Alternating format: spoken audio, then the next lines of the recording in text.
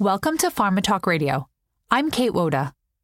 I'm pleased today to share a session from the 2019 IO Combinations 360 event, where Dr. Darren Hodgson of AstraZeneca gave an update on AstraZeneca's work in PARP inhibition.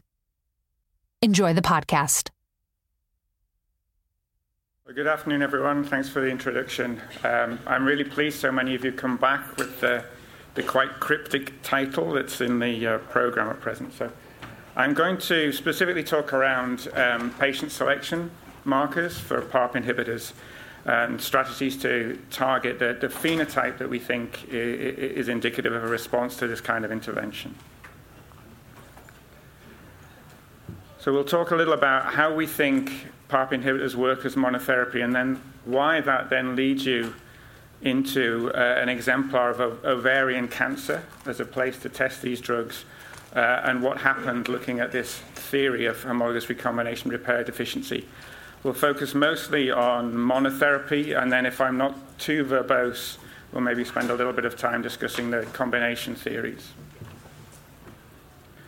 So for people involved in oncology R&D who are not in IO, there is an alternative way of looking at tumors. They're not necessarily just hot, cold, or somewhere in between. Folks involved in DNA damage and response tend to think of things in terms of how the tumors respond to insults in terms of DNA damage, what processes are involved, and what defects are inherently present in those tumors that may give us a chance of a sensible therapeutic intervention. So this slide is a bit busy. I apologize, it's got lots of acronyms, but I did need to get my own back a little bit on you folks, so you're just going to have to live with it. So on the left, we've got SSBs, that stands for single-strand breaks. So this is a type of DNA damage that happens all the time. Folks have estimated maybe around 10,000 events per cell per day here. And this type of DNA lesion is dealt with by a pathway called base excision repair, BER, and the principal player in this that kicks that whole process off is PARP, so PARP. The other part of this complicated slide that we're going to think about a lot is on the far right, so double-strand breaks, or DSBs. So these are lethal to cells. This is when the DNA basically has lost its way because both strands are broken. So how on earth is that going to get put back together correctly? So there is a high-fidelity mechanism for putting that DNA back together. It's referred to as homologous recombination repair, or HRR. That's when you pay a lot for the plumber to come in and fix your pipes. If you can't afford that, then you have to go for the sort of cowboy DNA repair, and that's non-homologous end joining, and there your pipes just get jam-packed together in any way, but you can just about get by with your plumbing afterwards. So the theory behind PARP inhibition really relies on intervening at the first step in recognizing and kicking off single-strand break repair. So what the PARP enzyme does is surveys the genome. When it sees a single-strand break, it binds to it, and it would normally kick off the repair process. But if a PARP inhibitor is present, it traps it, and you basically have a bulky adduct sat there on the DNA, and when the cell tries to replicate, this can become a double-strand break. As we've just heard, this double-strand break isn't necessarily a problem if your high-fidelity DNA repair is in operation. So if you can do homologous recombination repair, in other words, if you're proficient in HRR, the cell can survive, the DNA is correctly repaired, and you move on. If the cell, or specifically a cancer cell, is deficient, so it's homologous recombination repair deficiency, or HRD, then it becomes reliant upon the error-prone DNA repair mechanisms, and this can lead to mitotic catastrophe and cell death. So it was really this theory that lies behind the concept of synthetic lethality, which was, I guess, the major experiment published here that everyone knows about is shown on the left as you look at it. So there's an experiment with embryonic stem cells that are isogenic. They either have one good copy of BRCA2, two good copies, or zero good copies. And what you can see is that the cells that have no good copy of BRCA2 are nearly 1,000-fold more sensitive to PARP inhibitors than those with either one or two good copies. And so the direct translational corollary of this was hoped to be that if you gave these drugs to a patient with breast cancer or ovarian cancer with a germline BRCA mutation, the fact that the second copy of the gene was lost in the tumor would give you a similar therapeutic index in the patient. And so you'd be able to kill the tumor cells, shown here for a breast cancer patient in pink that have no good copy of BRCA and are homologous recombination deficient, but that you would basically leave the rest of the cells in the body intact. And then a few years later, that concept became extended phenotypically to somatic events in the BRCA genes, and that's certainly been vindicated in the ovarian cancer data. So the original proof of concept studies were done in the right patients, the patients where if you don't see anything, you really should be walking away from your hypothesis. On the left panel there, we have the data from Andy Tutt and the breast cancer, and on the right, Bill Orde and ovarian cancer. And you can see that there were a good number of responses in patients with both germline BRCA1 and BRCA2 mutations consistent with the hypothesis. Interestingly, though, on the bottom panel here, we have a study led by Karen Gelman in Canada, which expanded that theory into unselected ovarian cancer patients. So here you've got patients with and without germline BRCA mutations. And although you can see that the ORR was much higher in the mutated subgroup, there's a significant response rate in ovarian cancer patients that did not have germline BRCA mutations. And there was a good sort of translational package as to why that might be. Sort of less famous than the Farmer et al. Paper, but nonetheless important for the development of PARP inhibitors, is the panel there on the left, which showed across a large number of cell lines in a clonal survival assay that basically there was a great correlation between relative sensitivity to platinum-based therapy and PARP-based therapy. So in other words, going where platinum works could be a good place to go with a PARP inhibitor. Then there was a potential causal explanations published in the literature there in terms of preclinical mechanisms for why that might be the case. And even better, there was some indication that these lesions in those pathways actually existed clinically, particularly in high-grade serous ovarian cancer. So this really all comes together in a phase 2 study that was referred to as Study 19 to look at the homologous recombination deficiency hypothesis in ovarian cancer. So there was clinical selection in this study design. Patients had to be initially platinum sensitive and then platinum sensitive on repeat treatment. And then if they were in response, then they would be treated with the PARP inhibitor on one arm with placebo as the control arm. So this was really a study with prospective selection on clinical parameters. And then there was a secondary endpoint, retrospective molecular analysis for homologous recombination deficiency. And it's interesting, although this is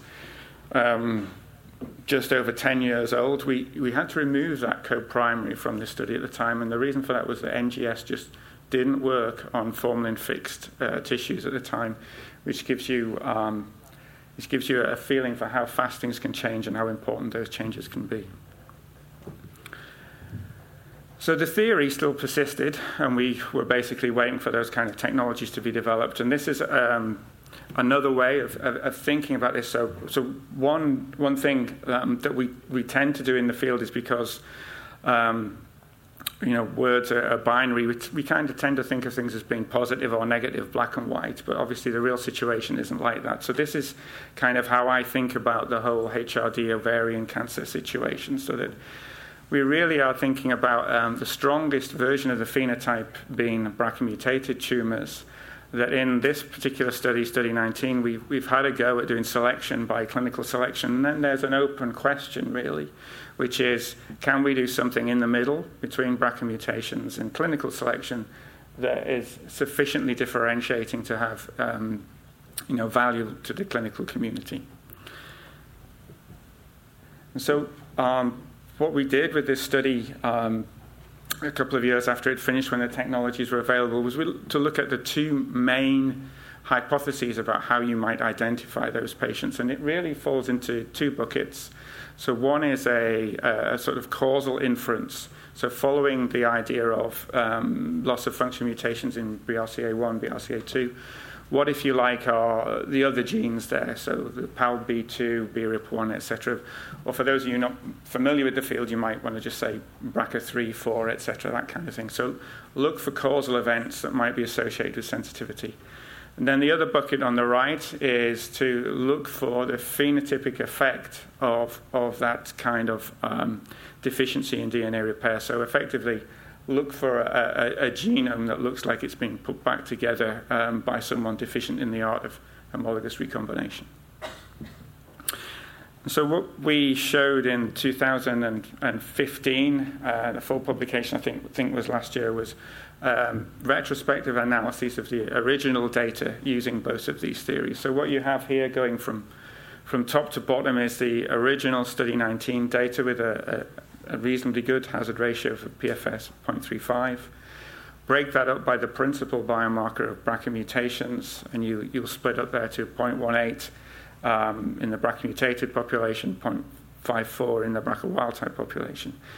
And then what we did, specifically looking at the whole study through the lens of a foundation medicine analysis, was to specifically hone in on the BRCA wild type population and ask ourselves whether or not we could identify a population with a BRCA-like effect within that, prospectively identifying the genes and then looking to see whether there are loss of function mutations there. And so this ended up not being very many patients. So this is HRRM, so homologous recombination repair mutated. It's presented here as a group, but it's not a lot of patients with mutations in the same gene. It's different genes, different mutations. And if you repeated the whole study, you'd probably get a similar number of patients, but they probably have mutations in different genes. So it's very hard to infer anything specific about any one gene being correct. But what it did show, and this was subsequently vindicated in other PARP inhibitor studies, that there was a seemingly BRCA-like effect in that subpopulation, and patients who didn't have those mutations were less sensitive to PARP inhibition. And then we did the same thing, looking at the effect hypothesis, so the phenotypic effect on the genome, and here we used it's referred to as the myriad HRD assay. So this is a composite of 3 measures of genome instability: genome-wide LOH, telomeric allelic imbalance, and large-scale state transitions. So the same thing here.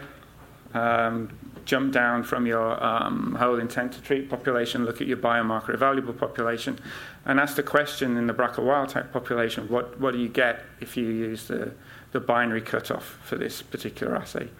And you got more patients, maybe twice as many patients, but you didn't get, at least in this data set, you didn't get a BRCA-like effect. The effect went in the right direction, but it was not as strong as using the causal inference method.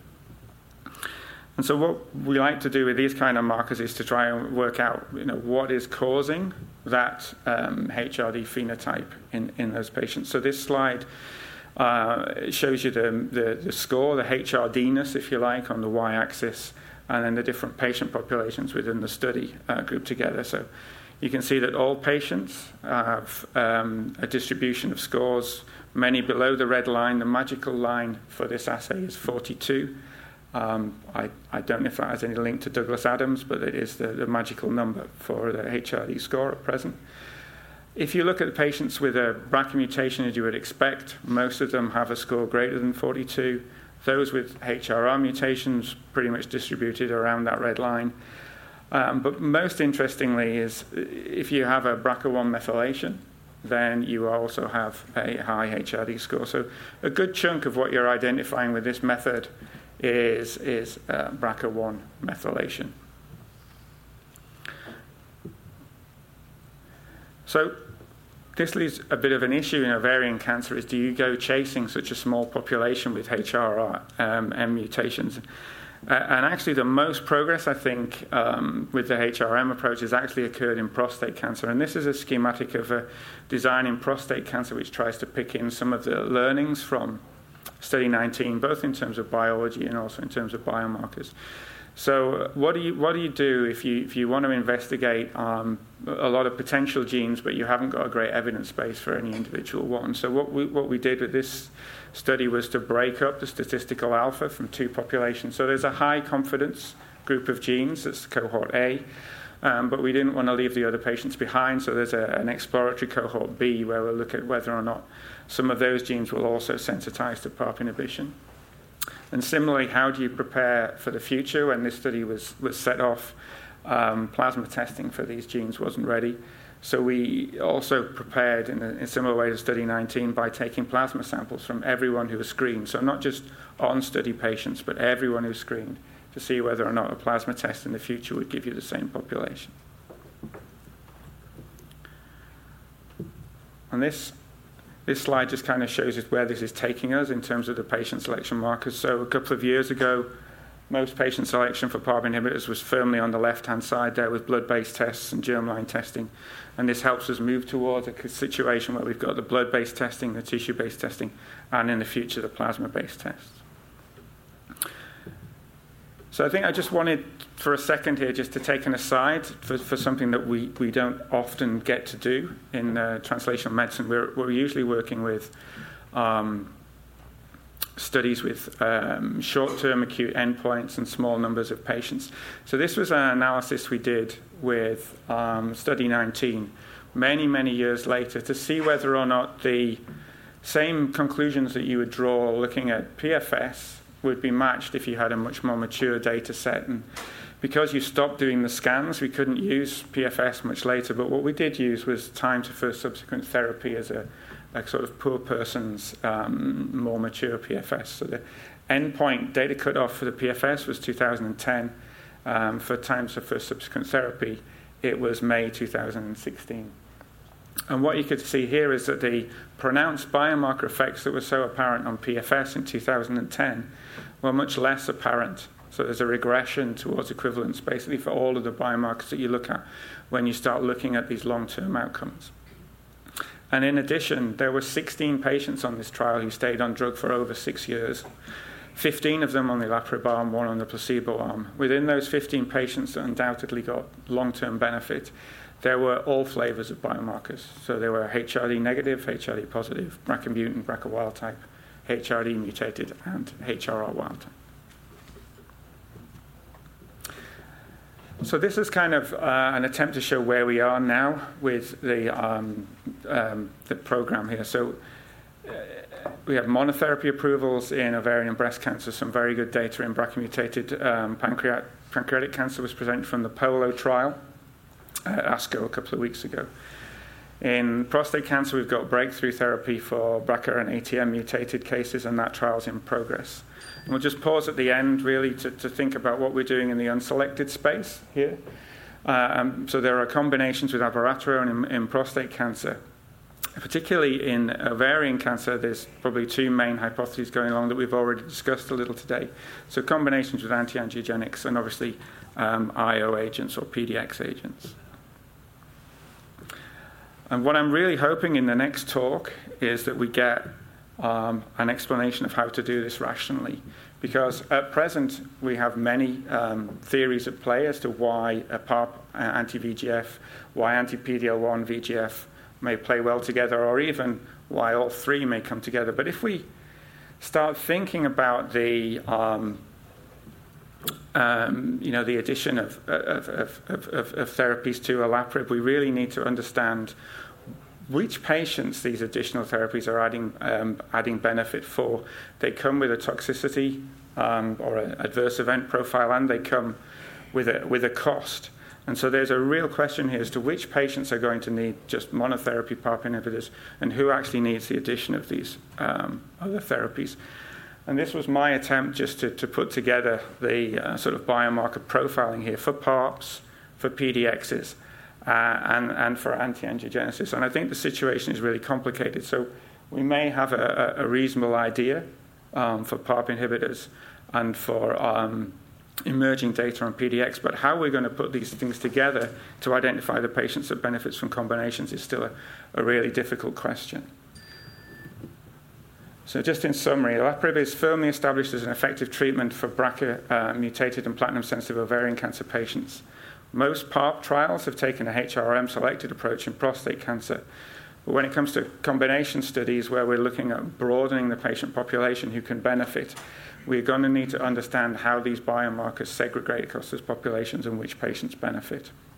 We have active ongoing programs just to try and understand the interrelationships between these biomarkers, let alone how they play out in efficacy measurements for trials. And maybe I'll just stop there and see if there's any... I must do a thank you at the end yet. So this is a cartoon on the right that actually did in 2009. It's played out, and I still don't think we've actually worked out fully the answer to this question that's been posed, which is HRD or not HRD. Thank you. A great talk. Thank you. Are there any questions for Darren? Sure, I'll take a stab. So beautiful talk on PARP, but given that this is an IO combinations forum, you didn't really touch on why a PARP inhibitor would be a good combination partner for cancer immunotherapy. And so I wonder if you can take a moment and talk through whether there's a good rationale that PARP plus your favorite checkpoint inhibitor, for example, is going to work in patients outside of where PARP inhibitors already are shown to work. Yeah, so I think that's a great question. So it's interesting, as I move through the company, people ask me that question from two different directions. So they say, why should I add a PARP inhibitor to my beautiful immune checkpoint inhibitor? And the guys in the PARP group say, why are we adding the IO flavor onto the PARP? And I think the question there may be slightly different. So I don't think it's a coincidence. We invite some discussion on this. At the places where PARP has worked, so if you think about ovarian cancer, breast cancer, maybe now pancreas cancer, prostate cancer, are places where, in the general population at least, the ICIs have not done so well. So I think, do you want to come back on that, or do you want to... Well, but because I think that you just raised four really interesting observations, but they all have very different reasons for why that is. So in breast cancer, it's a very low mutational burden. In ovarian cancer, there are immune deserts where there's a very different likely mechanism restraining the immune response. Same for pancreatic cancer. So I don't know that. So this is a great. So what do you mean by an immune desert? So there are likely molecular drivers that prevent the presence of active immune cells in those particular diseases. All immune cells? All immune cells. So when you profile those tumors, I think we saw a nice one. Was it the Mitra? Was it Mitra? One of them showed a nice profile. I think it was prostate. What you saw was all blue. And that's the hallmark of these immune deserts that include largely ovarian cancer and prostate cancer. There are plenty of certain cell types in ovarian cancer tumors. And depends on what you're... I think since a lot of the immune checkpoints are T-cell directed, right? Yeah. At least by the mechanisms. I mean, I guess maybe the question asked a different way, I was wondering is there evidence that PARP inhibition leads to increased neoantigen burden, even in the BRCA mutated population? I mean, you've done a lot of sequencing of patients, perhaps some biopsies too? So I don't think there's any clear evidence that happens in the clinic. Yeah, I would agree with that. There are preclinical experiments that are suggestive, but there are equally preclinical experiments that don't agree with that. Okay. Are there any other questions for Darren? There's one at the end. It's not very IO focused, but have you thought of combining the PARP inhibitors with like lutetium PSMA-617, a beta emitter for prostate cancer, because the beta emissions would cause single strand breaks, and maybe these two will work together? Yes, I mean, there's no...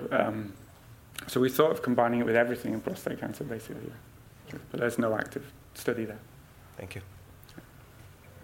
Great. Right. Thank you. Thanks, Darren.